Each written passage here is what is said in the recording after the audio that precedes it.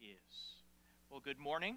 My name is Bill Walker. I'm one of the pastors here at Grace, and it's great that you are here. If you're new, I do want to invite you to our time with the pastors and pizza. As you make your way out through those doors, it's right over here. It's called Room 1, S1, and so we would love to meet with you there and enjoy some company and fellowship with you. Some pizza, too. We are slowly but surely making our way through this journey. And we have been journeying now. This is the 17th week that we have been on this hike up the Sermon on the Mount. And as you know, as we've been making our way along, it has been cool and wonderful and lovely in some places. And in other places, it has been rather rigorous and rugged. In fact, Jesus put it this way: the gate is narrow and the way is hard that leads to life, and those who find it are few. And so in a lot of ways, what Jesus has been teaching us is hard. How many would agree with that? Oh my goodness, it's hard to do what Jesus is talking about here. You know, somebody put it this way once, and I thought it was well said. Life wouldn't be so hard if we didn't expect it to be so easy. And I think sometimes with the Christian life, we think it's all just, woohoo, bigger, better, new heights. It's all just good. It's love, joy, peace, and so on and so forth.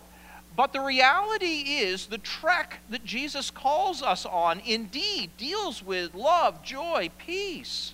But it's also a process of transformation in our lives that is difficult. Now, the challenge is this. There are many people today who will stand in pulpits, be on television, who will tell you, oh, no, no, no, no. If it's hard, you don't understand it. If it's difficult, then you must be doing it wrong. Because they have found a better way to know God and maybe even, quote unquote, follow Jesus than the way that even Jesus recommends. So Jesus actually warns us as we're getting to the close of his message about such people. Today we're going to consider together this thing where Jesus says, beware of false prophets. So if you have your Bibles, we're going to be looking together in Matthew chapter 7, and we're going to be looking at verses 15 through 20 together. Now, I just want to say this. If we were not doing an expository series where we are going paragraph by paragraph, thought by thought, I would never talk on this, okay? This is just not one of those things that I can wait to tell everybody about. False prophets, oh, let's do this. No. If I were doing a topical series, I would never choose that as one of my headings. But because we are doing what Jesus is talking about here, I have no choice but to deal with what he's saying. And so we're going to walk into this together today, trying to make sense of all that Jesus is speaking to us about. So, Matthew chapter 7, we're going to begin in verse 15. And notice what Jesus says: beware.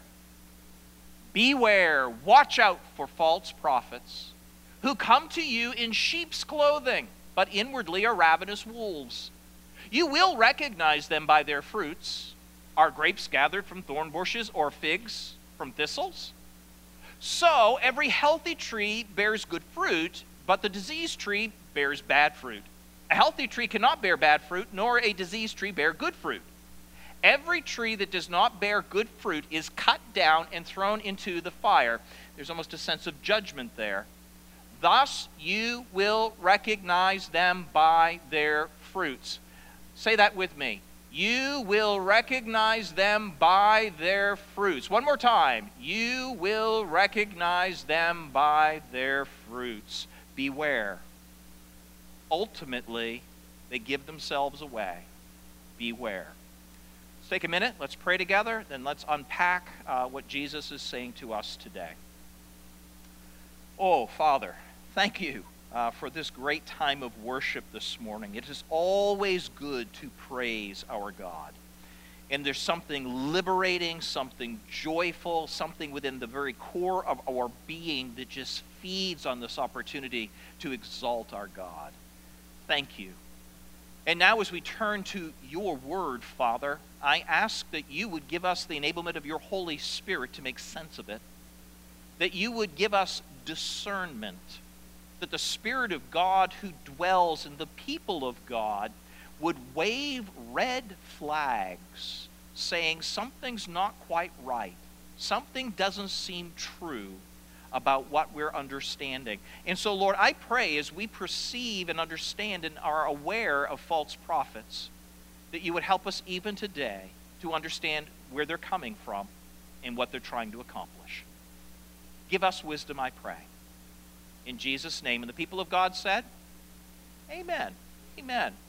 So what I'm going to do is I'm going to do my best to kind of walk through this quickly and kind of just explain it. And then what I'd like to do is kind of transition over and actually see if we can apply it to the day and age in which we live. Because the issues of Jesus' day were a little different than they are today, but nonetheless, they were false teachers at both times. So, let me see if I can break this down.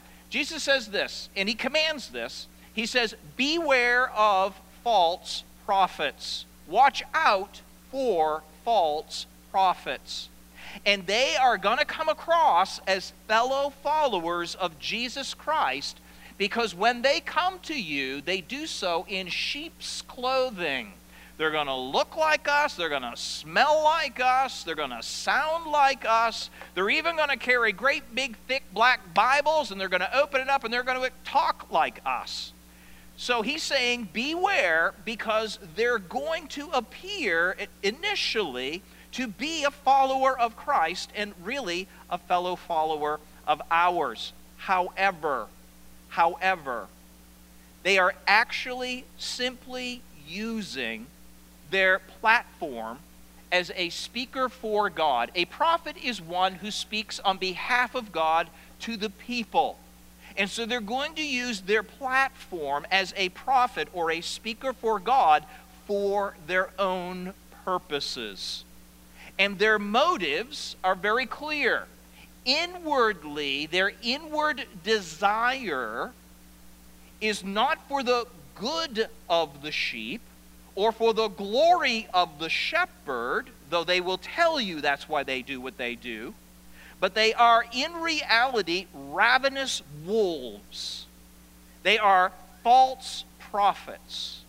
And if you will, little play on words, false prophets will twist God's message for their profits. Profits. They're in it for themselves. They're in it for their own development, for their own kingdoms, for their own benefits and profits. Now, it's not always easy to see what they're doing in the very beginning. That's why Jesus gives us this analogy of this thing of grapes and thorn bushes, figs and thistles. Early on, while the thorn bushes' berries are yet immature, early on and from a distance, they can look like grapes. In fact, the thistle flower looks like the flower that would actually give you the fruit of a fig. But if you allow some time to go by, allow the fruits to become mature, upon a little closer examination, the fruit of the thistle and the fruit of the thorn bush is not good fruit, it is bad fruit. In fact, the fruit of a thorn bush and the fruit of a thistle is actually toxic. And so, these false prophets, they are actually toxic.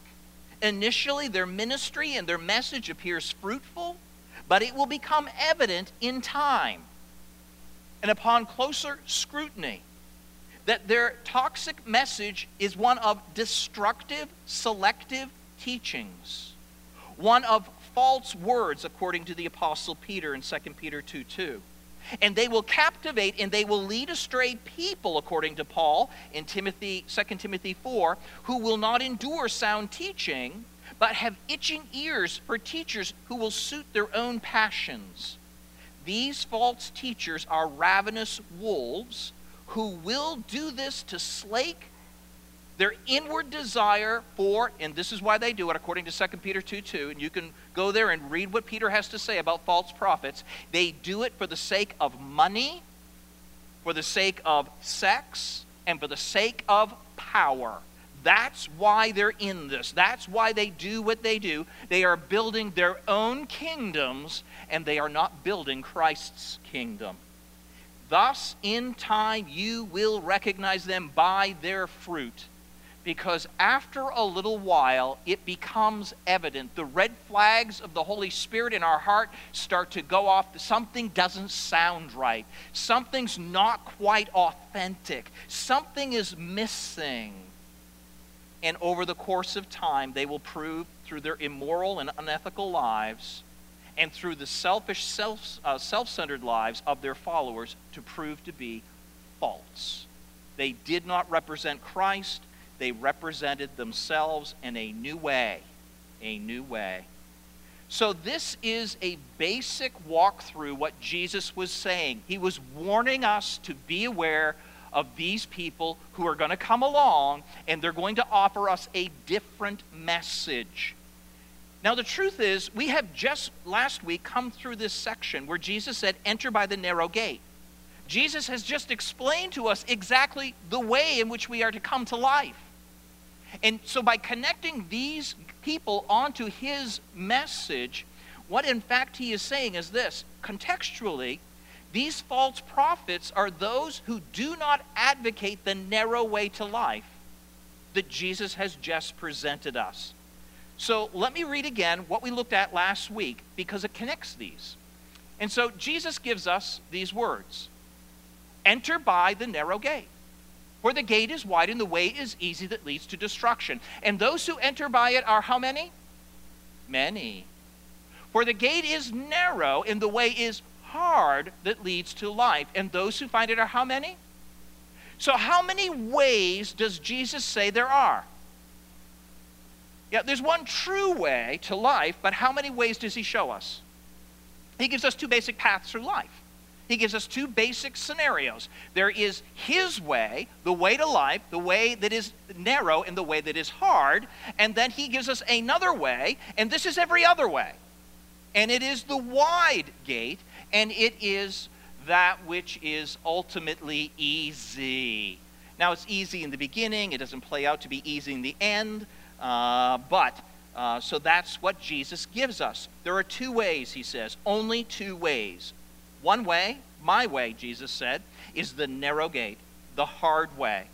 It is the way of repentance and of joyful trust in Jesus. It is turning from my destructive, sinful habits and my selfish life and living and renouncing these things that have been ruining my life and will ultimately destroy my life. And in relief, I have this incredible gratitude as I embrace Jesus by reliance and trust him as my Savior and Lord. Jesus said this is the way to life, the entrance into the kingdom of heaven. The other way, and all the other ways, is the wide gate, the easy way. This is every other way. It is the way of self and selfishness. It is a works righteousness, and it leads to destruction and exclusion from the kingdom of heaven. How many ways are there? How many? So there's two. Does that bother you? Doesn't that seem terribly not right? You know, there's a lot in us that kind of says, wow, that really doesn't seem right. That almost seems very narrow, terribly restrictive. What about all those other billions of people? What about my life? What about my dreams, my plans? What about what I want? That sounds terribly restrictive to me, Jesus, if the way to life is repentance and joyful trust in you. What about my dreams? What about my hopes? What about all the things I want? You know, it would be nicer if there were another way, wouldn't it? It really would. It'd be so much fun. It'd be so much easier. In fact, again, I like the way Francis Chan put it from somebody in his church. Saying, what's the obvious truth of this book? And the arguments I've had where people have said, one guy, been in my church for like 15 years, ever since it started. I thought I was one of the key guys. And he comes to me, just not too long ago, and he goes, Francis, here's the problem with you. He goes, you think everyone needs to be this radical. You think that Jesus calls us all to be radicals. He goes, you think there's just these few radicals, and he goes, there's this, you got to understand, there's this middle road where people, they profess Christ and they do some good things, and it's like you're neglecting that whole middle road. Did you guys know that? There's a narrow road that leads to life. There's a wide road that leads to destruction. And now there's this new middle road. See, I didn't know that. Like a carpool lane. It's just this weird new road we created where you can just do some good things in the name of Jesus and still hold. You just go, you're serious right now. You're dead serious. You found a middle road. So, with good old American ingenuity and the spirit of independence which makes us who we are, the American gospel where I did it my way, the give me options so I can realize my dreams of autonomy and wealth, we have developed today in America a new and improved way to heaven. And I'm going to unveil it for you. And it goes like this. It's not just the narrow hard way or the wide gate that's easy, but now we have Believe Gate. And it's all my way. It's awesome. Believe Gate is, hey, just believe in Jesus, hallelujah, get baptized. The moment you do, you get on the automatic escalator to eternal ecstasy. That's all it takes. Just believe. You're on your way to heaven. Good job. Awesome. You did it. Now, along the way, feel free to hold on to your individual autonomy. Feel free to hold on to your American materialistic dream. And feel free to keep a few of your choicest sins, the ones that you enjoy the most. And don't worry about it, because when you die, you'll go to heaven. So let's just have a good time.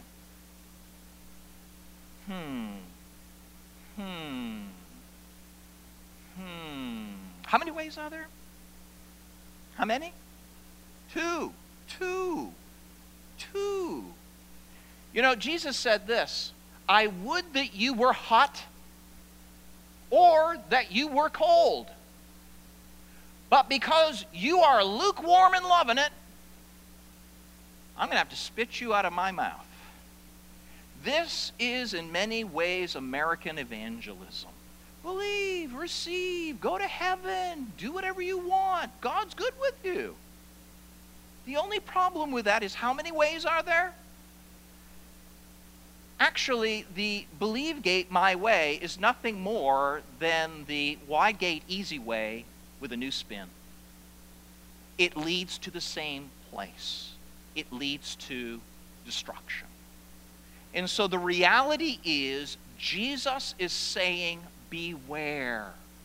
There is a way to life. It is a very narrow gate. Oh, how narrow the gate, which leads to the narrow way, which leads to life in Him.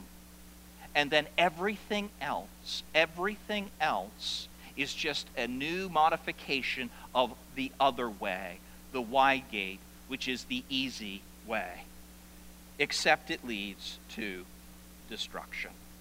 There are many false prophets out there, and some of which make radical departures from the teaching of Scripture. I mean, it's really obvious that they're no longer even within the margins of what's called orthodoxy. And so we often brand those groups, things like cults. They're so far out that they kind of self-identify. They're cults. And to be sure, cults are leading many people astray, and they have many of their own followers who are in this way. But today, what I'd like to do is I'd like to focus in on a little bit more the subtle, and what I actually consider to be the more deadly way, or these false prophets. And it is those who are so close to the truth that it's almost imperceptible that they're actually not telling you the whole truth. I like what D.A. Carson said. He said this: it is even possible in some instances that everything these false prophets say is what? What? Interesting. But because they leave out the difficult bits, they do not tell the whole truth. And thus, their total message is what? There is nothing in their teaching that fosters a poverty of spirit. There's nothing that searches the conscience, makes men and women cry out to God for mercy. There's nothing which excoriates all forms of religious hypocrisy. Nothing which prompts a righteousness of conduct and an attitude that makes some persecution inevitable. What he is saying is this: in preaching a partial message, they preach a false message.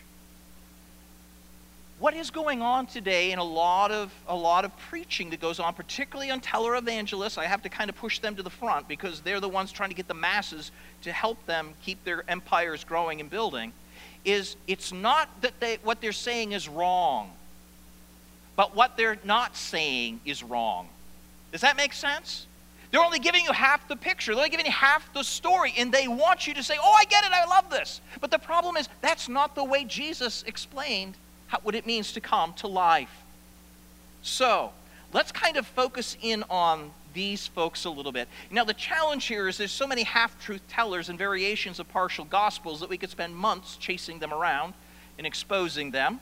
I'm just glad to know that Jesus did not call us to be heresy hunters. That's not our goal. That's not our position. But to be discerning, watchful, and aware. And so really the best way to be aware is to know the real thing, to know the truth. Thus, when something other than it comes along, there's that red flag. The Holy Spirit says, there's something not quite right about what you're listening to, because you do know the truth. So what I'm going to do is take some of the instruction from last Sunday. Now, I'm not going to redo the message from last week, but what I'm going to do is I want to take the basic categories we talked about concerning this thing called the narrow gate and the hard way. I want to take some of those categories, and what I'd like to do is push forward some of the deep biblical gospel truth connected to them that you will never hear on these TV programs. The truth that is ultimately important for the salvation of a soul and for Jesus to have true followers. What I'm about to share with you are many of the points that they will never even mention. Or if they have to try and discuss it, they are so antsy trying to be politically correct that you're like, what do you really believe? They'll never really tell you because they're trying to keep as broad of a gate open as they can to get as many followers and adherents as they can to keep the money flowing through. I'm sorry, that's their motivation, right? False prophets are in it for money, sex, and power. That's what they do. They're not building Christ's kingdom. So let's focus in on a few of these biblical truths that are nestled in Jesus' teaching, but are often left out of these false teachers' messages. So when we were together last week, we talked about the fact that the narrow gate and the wide gate, the narrow gate is so hard to find because it is minuscule in comparison to the wide gate. We said that the gate is impossible to find on our own. Now, the reason for that is largely because we are sinners. Anybody say amen? We are sinners, and our sinful self-centeredness, our fallen nature prevents us from truly beholding the true way.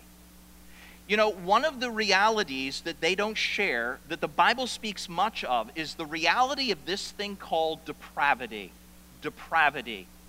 All humanity is in rebellion against God. All humanity is in rebellion against God. We are depraved is the way it's often put. How many like that word? You are depraved. Yeah, it's not a good word. None of us really feel warm fuzzies about that one. But let me give you what the biblical understanding of the word depravity is. Depravity is not that I am as bad as I can be.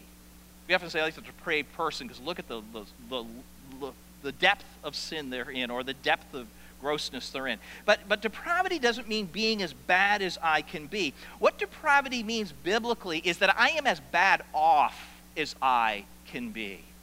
I am in the absolute worst place that I can be.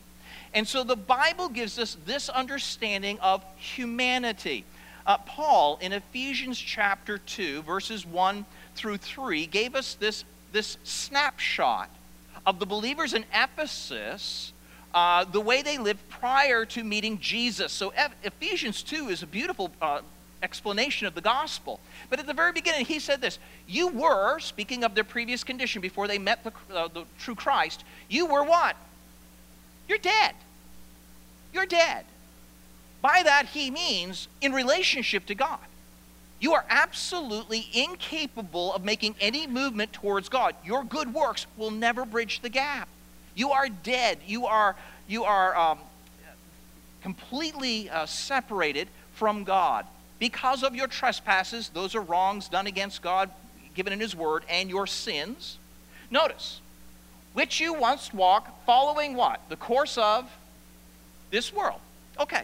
So we were created for the glory of God, that we would exalt God, that we would walk with God and glorify him. But not only did we rebel against him and turn away from him and create this schism through our sin and trespasses, but now we're actually walking according to the world, which, by the way, is run by the prince of the power of the air, which is a.k.a. the devil. So not only are we in rebellion against God, but we're actually siding with the enemy. This is what Paul is teaching our true condition is. So we were dead in relationship to God.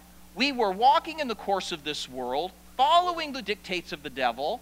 The spirit that is now at work in the sons of disobedience is how he refers to them, among whom we all once lived in the passions of our flesh, carrying out the desires of our mind and our body. And so this is our true condition. And so you will never hear this on a lot of these TV programs. They don't like to deal with the reality of depravity. But it is a very biblical teaching. It's a very necessary biblical teaching. Jesus did not come simply to be our life coach. You know? He didn't come just to be our buddy. He didn't come to be my co-pilot.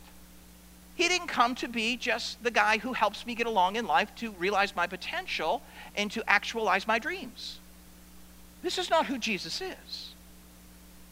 When the angel was speaking to Mary and Joseph about this one to come, and you shall call his name Jesus, for he shall save his people from their sin.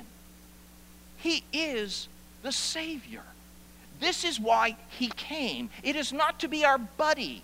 He is not there just to be our good friend. He is to be our Savior from what? And if we don't understand that, then we can't properly respond biblically to who he is. So this teaching of depravity is key to understanding the proper response to the messaging in the gift of God found in Christ. But the reality is this: not only are we depraved, but we are by very nature the children of, what's the word? Wrath. So, the reality of depravity gives way to the inevitability of judgment. The broad road leads to destruction. Jesus often spoke of judgment. He often spoke of condemnation. He often spoke of hell. In fact, Jesus spoke more of hell and judgment and these categories of awfulness than really anybody else in the Bible. And yet Jesus was the love gift of God. He was holy, harmless, and undefiled. And yet he spoke more of hell and judgment than anybody else. Why? Beware, beware, beware. He was warning people. Do not stay on the broad road. He was warning people what awaits all of humanity apart from him. And so this is what he is doing. So the reality is depravity. The inevitability is judgment. And if we somehow fail to understand those truths, then what we have done is we have emasculated the gospel, which causes us to flee to Christ, to find a Savior. And it results in gratitude in a life that is being willingly lived out for Christ. Jesus did not come to make bad people good or good people better. He came to make dead people alive. That's who he is. But false prophets avoid the terms sinners, depravity, hell, wrath, or judgment, and they replace them with words like love, grace, realize your dreams, and actualize your potential. But that doesn't capture the truth. It's half the truth, without which you don't have the complete message. In fact, Jesus made it very clear. Those who are well have no need of a physician, but those who are sick need one. And so in a very real way, if you think you're just basically good and Jesus is going to make you a little better, you don't really need him, but you know you're grateful for his help. But if you know that you have the cancer of eternal death, you're going to run to him because he is the only one who can help you. I have not come to call the righteous, people who think they're good, I've come to call sinners to repentance.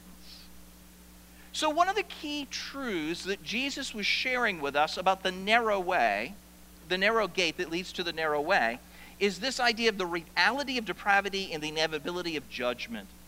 These are things that a lot of these people today just simply do not talk about. Another thing, looking at the gate, not only is the gate impossible to find on your own, the reality of depravity and the inevitability of judgment, but secondly, the gate is the only gate that leads to life. This gate is the only gate that leads to life. And this brings us to another challenge for a lot of these TV evangelists. And this is the exclusivity of Jesus. The exclusivity of Jesus. Jesus is the only way to God and hence heaven. Let me do that one more time. Jesus is the only way to God and hence heaven. I hope so, because he is the only way. Christ alone is the only portal in this multicultural world of religions, saviors, and gods that leads to life. Only Jesus. Because only Jesus was the God-man who could be a suitable savior for our souls and deal with our depravity, bringing back together God and man. Only Christ can do that. This is where a lot of these people, these false prophets, really get skittish. You know, I'm going to put a person up here, and he's just representative of actually a lot of what I would call the prosperity gospel, the gospel of greed. And trying to nail him down is very awkward. And he does a lot of dancing verbally. But you know where he's going with this. He refuses to say Jesus is the only way. Here you go. His latest book, Become a Better You, for which he reportedly got a $13 million advance, goes on sale tomorrow. They read more like self-help than religion. In his new book, Osteen lays out 7 principles he believes will improve our lives. To become a better you, you must be positive towards yourself. Develop better relationships. Embrace the place where you are. Yeah. Not one mention of God in that, not one mention of Jesus Christ in that. That's just my message. There is scripture in there that backs it all up. But I feel like, Byron, I'm called to help people. How do we walk out the Christian life? How do we live it? And these are principles that can help you. I mean, if there's a lot better people qualified to say, here's a book that's going to explain the scriptures to you. I don't think that's my gifting. Phoenix, Arizona, hello. Hello, Larry. You're the best. And thank you, Joel, for your positive messages and your book. I'm wondering, though, why you sidestepped Larry's earlier question about how we get to heaven. The Bible clearly tells us that Jesus is the way, the truth, and the light, and the only way to the Father is through him. That's not really a message of condemnation, but of truth. Yeah, I would agree with her. I believe that. So then that's a what Jew is not going to heaven. No, You can't. well, no, here's my thing, Larry, is I can't judge somebody's heart. You know, I don't know. Only God can look at somebody's heart. And so, I don't know. To me, it's not my business to say, you know, this one is or this one isn't. I'm just saying, here's what the Bible teaches, and I want to put my faith in, you know, in Christ. And I think it's wrong when we go around saying, you know, you're not going, because it's not exactly my way. I'm not going to be the God. You believe your way. I believe my way. I believe my way with all my heart. But For someone who doesn't share it, well, is wrong, isn't it? Yeah. Well, I don't know if I look at it like that. I would present my way, but I'm just going to let God be the judge. You know, it's interesting. Jesus was willing to go through this to make the way, but we're not willing to offend somebody to share the way. I mean, the truth of the matter is this. It is offensive. The cross is offensive. Blood and guts on a cross is offensive, but so is our sin to God. And so that's really what it represents, is our ability to be made right with God required this kind of a sacrifice from the God-man himself. The Apostle Paul, the one who actually took the message that Jesus made by him dying on the cross and ultimately opening this new and living way up to the Father, is the one who was chased all around the Mediterranean world. He was stoned, he was beaten, he was shipwrecked, he wound up in Rome, and he was ultimately executed. And this is what he said: we preach Christ, and we preach him crucified. And I know it's a stumbling block to the Jews, and it's a folly to the Gentiles, but there's no other way. That's just the way it is. If you're going to be embarrassed about the cross and embarrassed about Jesus, then there's no hope for the people you're talking to. Now, if you love Joel Osteen, I get it. He is one of the best pure speakers I've ever listened to. And if you're looking to be jazzed up or excited or to find some principles to live by, listen to him. But don't take him as a Bible teacher. That's not who he is. That's not what he does. He even admitted that. Do you really want a book that talks about the Bible? That's not my thing. He is a public speaker. He is a winsome guy who is building a massive ministry in the name of Jesus, but it's really built on him. It's not built on the cross, because he's too embarrassed to actually bring the cross to the forefront, tell people that they are depraved, that they are going to hell unless they embrace this Christ. That's the only way. Remember, there's only two ways: Jesus' way and all the other ways. And I'm afraid those who don't embrace Jesus' way only half talk about what the message of the gospel is. They are embracing the other way. The reality of depravity is something you'll not hear them talk about. The inevitability of judgment is not something you'll often hear them talk about. The exclusivity of Jesus, they dance. They're very diplomatic. A lot of PC around that whole issue. Thirdly, let me just throw this up by Tim Keller. All religions and philosophies say, this is the way. Only Jesus said, I am the way. Remember that. Here we go. The gate is impossible to find on your own. The issue of the reality of depravity and the inevitability of judgment. The gate is the only gate that leads to life, the exclusivity of Jesus. And you can only enter this gate empty-handed. This is the truth of the necessity of repentance and faith. Of repentance and faith. Repentance is to turn from, to renounce. And it deals with the issue of our sins, or those competing ideas and relationships and agendas, even our own good works. We are called to turn from them in order to, by faith, embrace Jesus Christ. Nothing in my hand I bring, simply to your cross I cling. This was the message of Jesus. He said this: the kingdom of God is at hand. Do what? And believe the gospel. Repent and believe is what Jesus preached, taught, lived, and died to accomplish. And then the Apostle Paul, the greatest evangelist and the one who pushed forward the message of the gospel better than anyone else, standing in Athens on a mountaintop, said this: now he, God, commands everyone everywhere to of their sins and turn to him. This was the message of Jesus. This was the message of Paul and the apostles. It was this: you cannot continue to hold on to all of your own stuff and fit it through the narrow gate.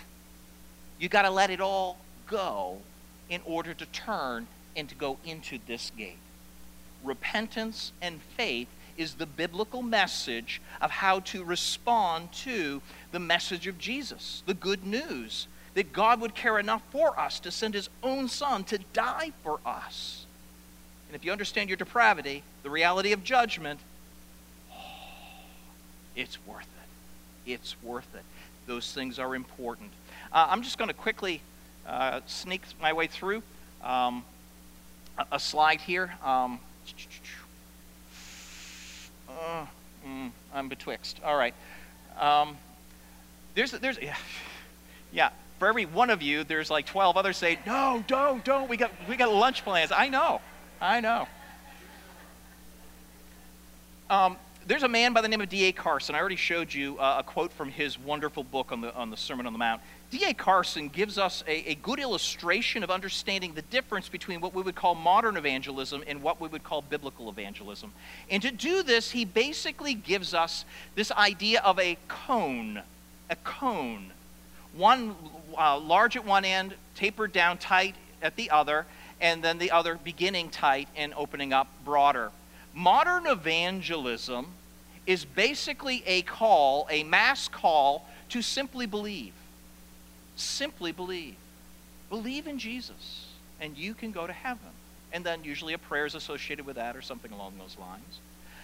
Biblical evangelism is different because, again, biblical evangelism, according to the Apostle Paul and Jesus, was this idea of repentance and faith. To believe is basically a cognitive thought. But repentance and faith is a volitional moral choice. Very different. Very different. And so the truth of the matter is this. So in biblical evangelism, the goal was always to make followers of Jesus Christ. Jesus Christ never called anyone to make converts. But according to Matthew 28, 19 and 20, we have been called to make disciples. Those are people who embrace Christ with their life and follow him. And so the opening into this relationship with Jesus has always been very narrow, very tight. And those who wrestle with this and ultimately repent of their sins in their life and turn to Christ and embrace him by faith and give them your life, what you do initially is when you step through that gate, it's like, whoa. All of a sudden, it begins to kind of open up a little bit. What liberty I've discovered. What amazing freedom there is in the gospel. How beautiful is this? I get to serve the King of Kings. I get to have something that's going to touch forever.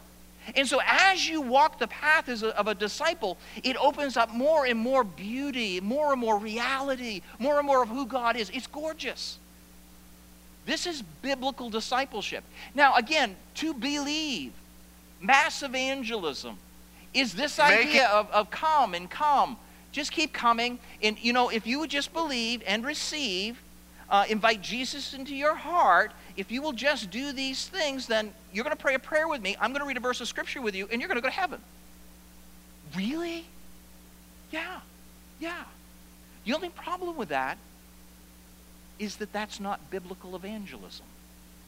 It's potentially giving people deception. Because we have promised them something we had no right to promise them. Let me give you a thought here from David Platt.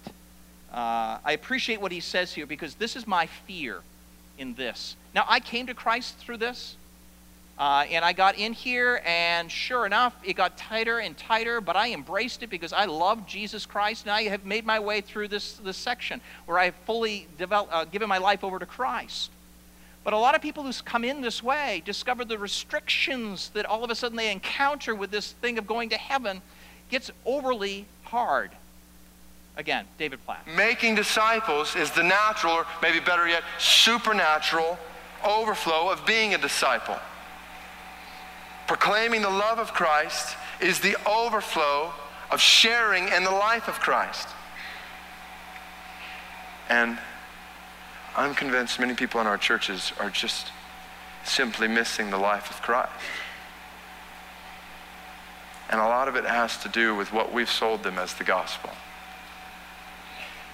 I.e., pray this prayer, accept Jesus into your heart, invite Christ into your life.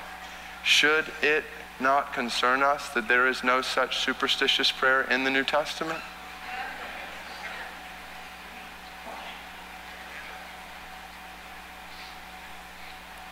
Should it not concern us that the Bible never uses the phrases, accept Jesus into your heart or invite Christ into your life?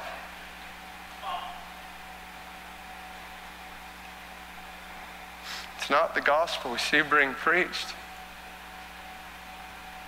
It's modern evangelism built on sinking sand, and it runs the risk of disillusioning millions of souls.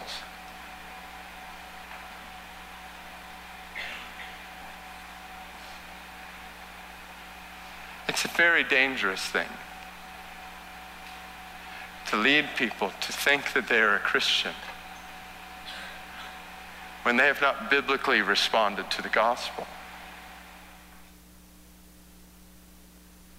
So, modern evangelism, walk the aisle, do you believe, shake your hand, let's go over to a side, let's pray a prayer, and then let me give you a verse of scripture now that you've prayed this prayer. 1 John 5, verse 13. I write these things to you who believe in the name of the Son of God, that you may know you have eternal life. Isn't that a great verse? You say yes. I just read scripture, so yes, that's a good verse. It's beautiful. It is awesome.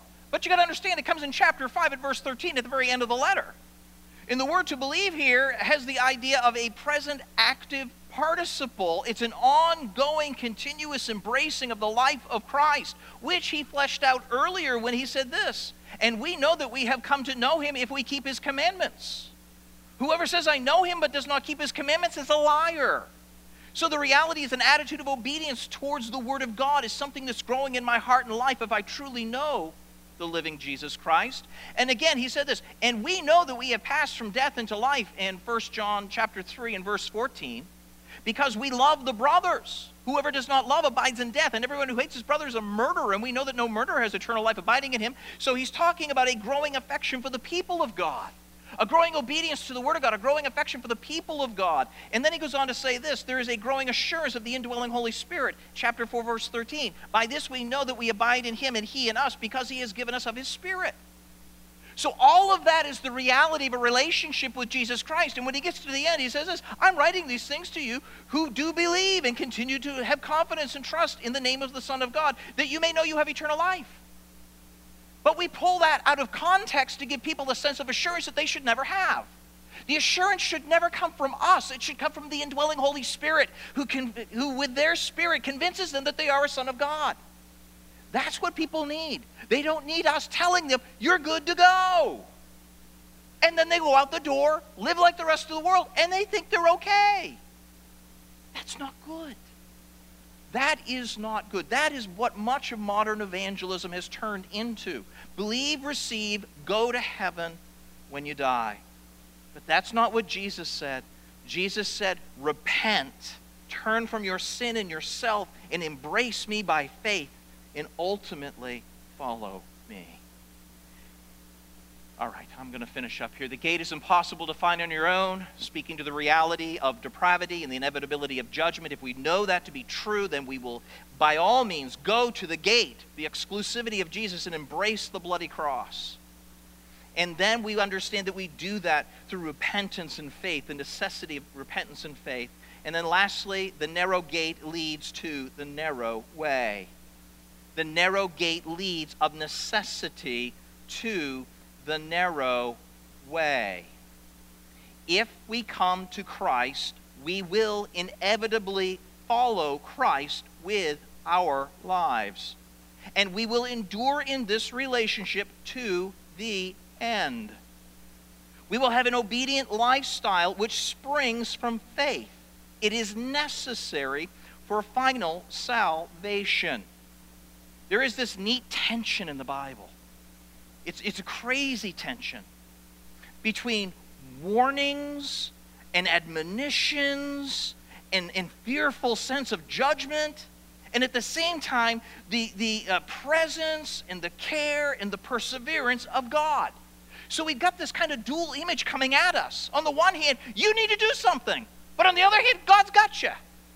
And in this weird tension, God drives us forward into a relationship with himself. It's called perseverance. Perseverance. It's captured beautifully right here. Work hard at your own salvation with what? Fear and, this is serious. You need to do this. This is important. Woe unto you if you don't. But on the other hand, it's God who's at work in you, both to will and to work of his good pleasure. So we have this weird tension. But the reality is this. For all true believers, there is the certainty of perseverance in their life.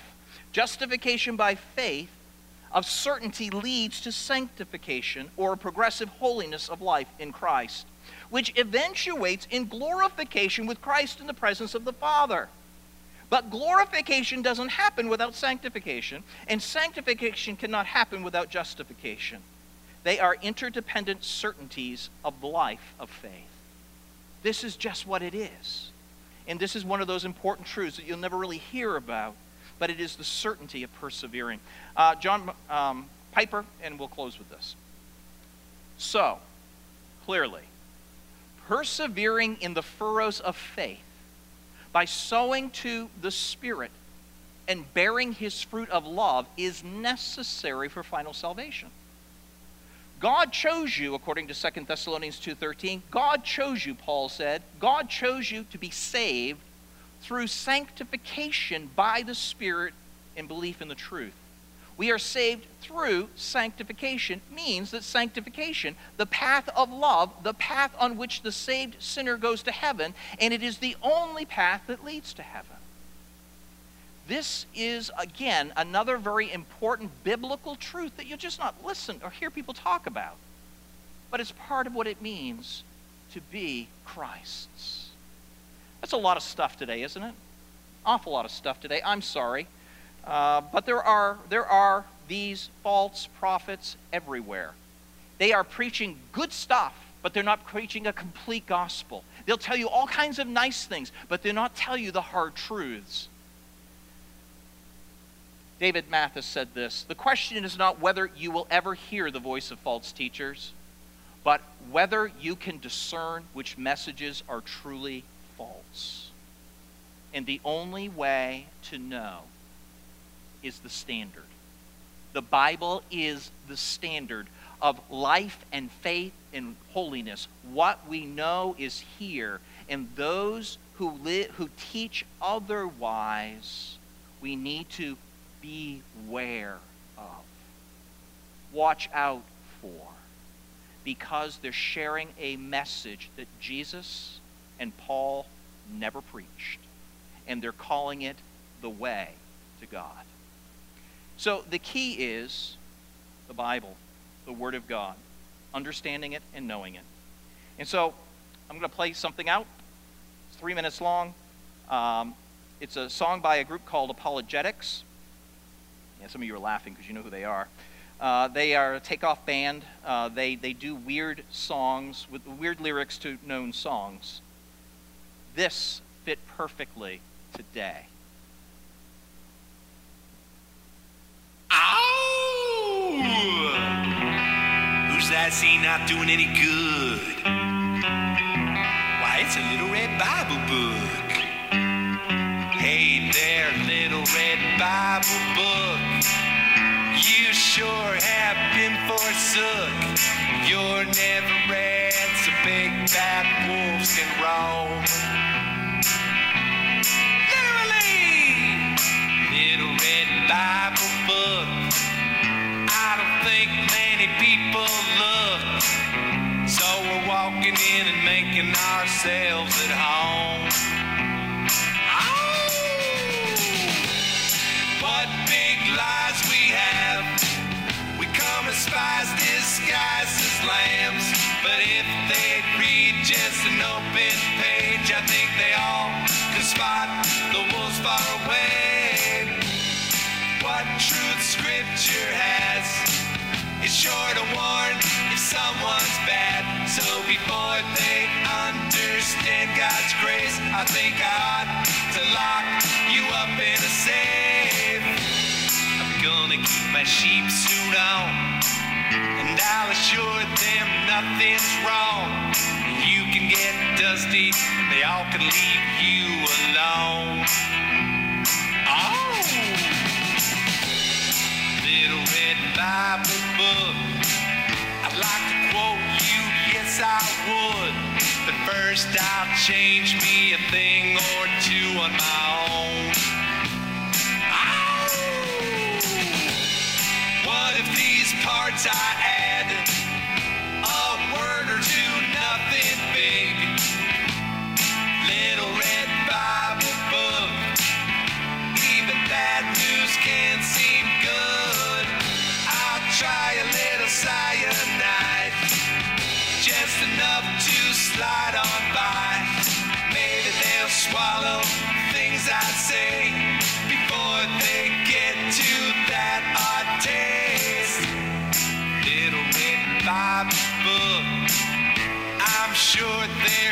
since cooked. They never read in the big black book at all. Oh, that's too bad. Bad. Bad. That's bad. Real bad music. But the truth is true. Let's pray. Father, thank you for Jesus Christ, who is the way, the truth, and the life. No one comes to the Father but by him. And Father, anything that would diminish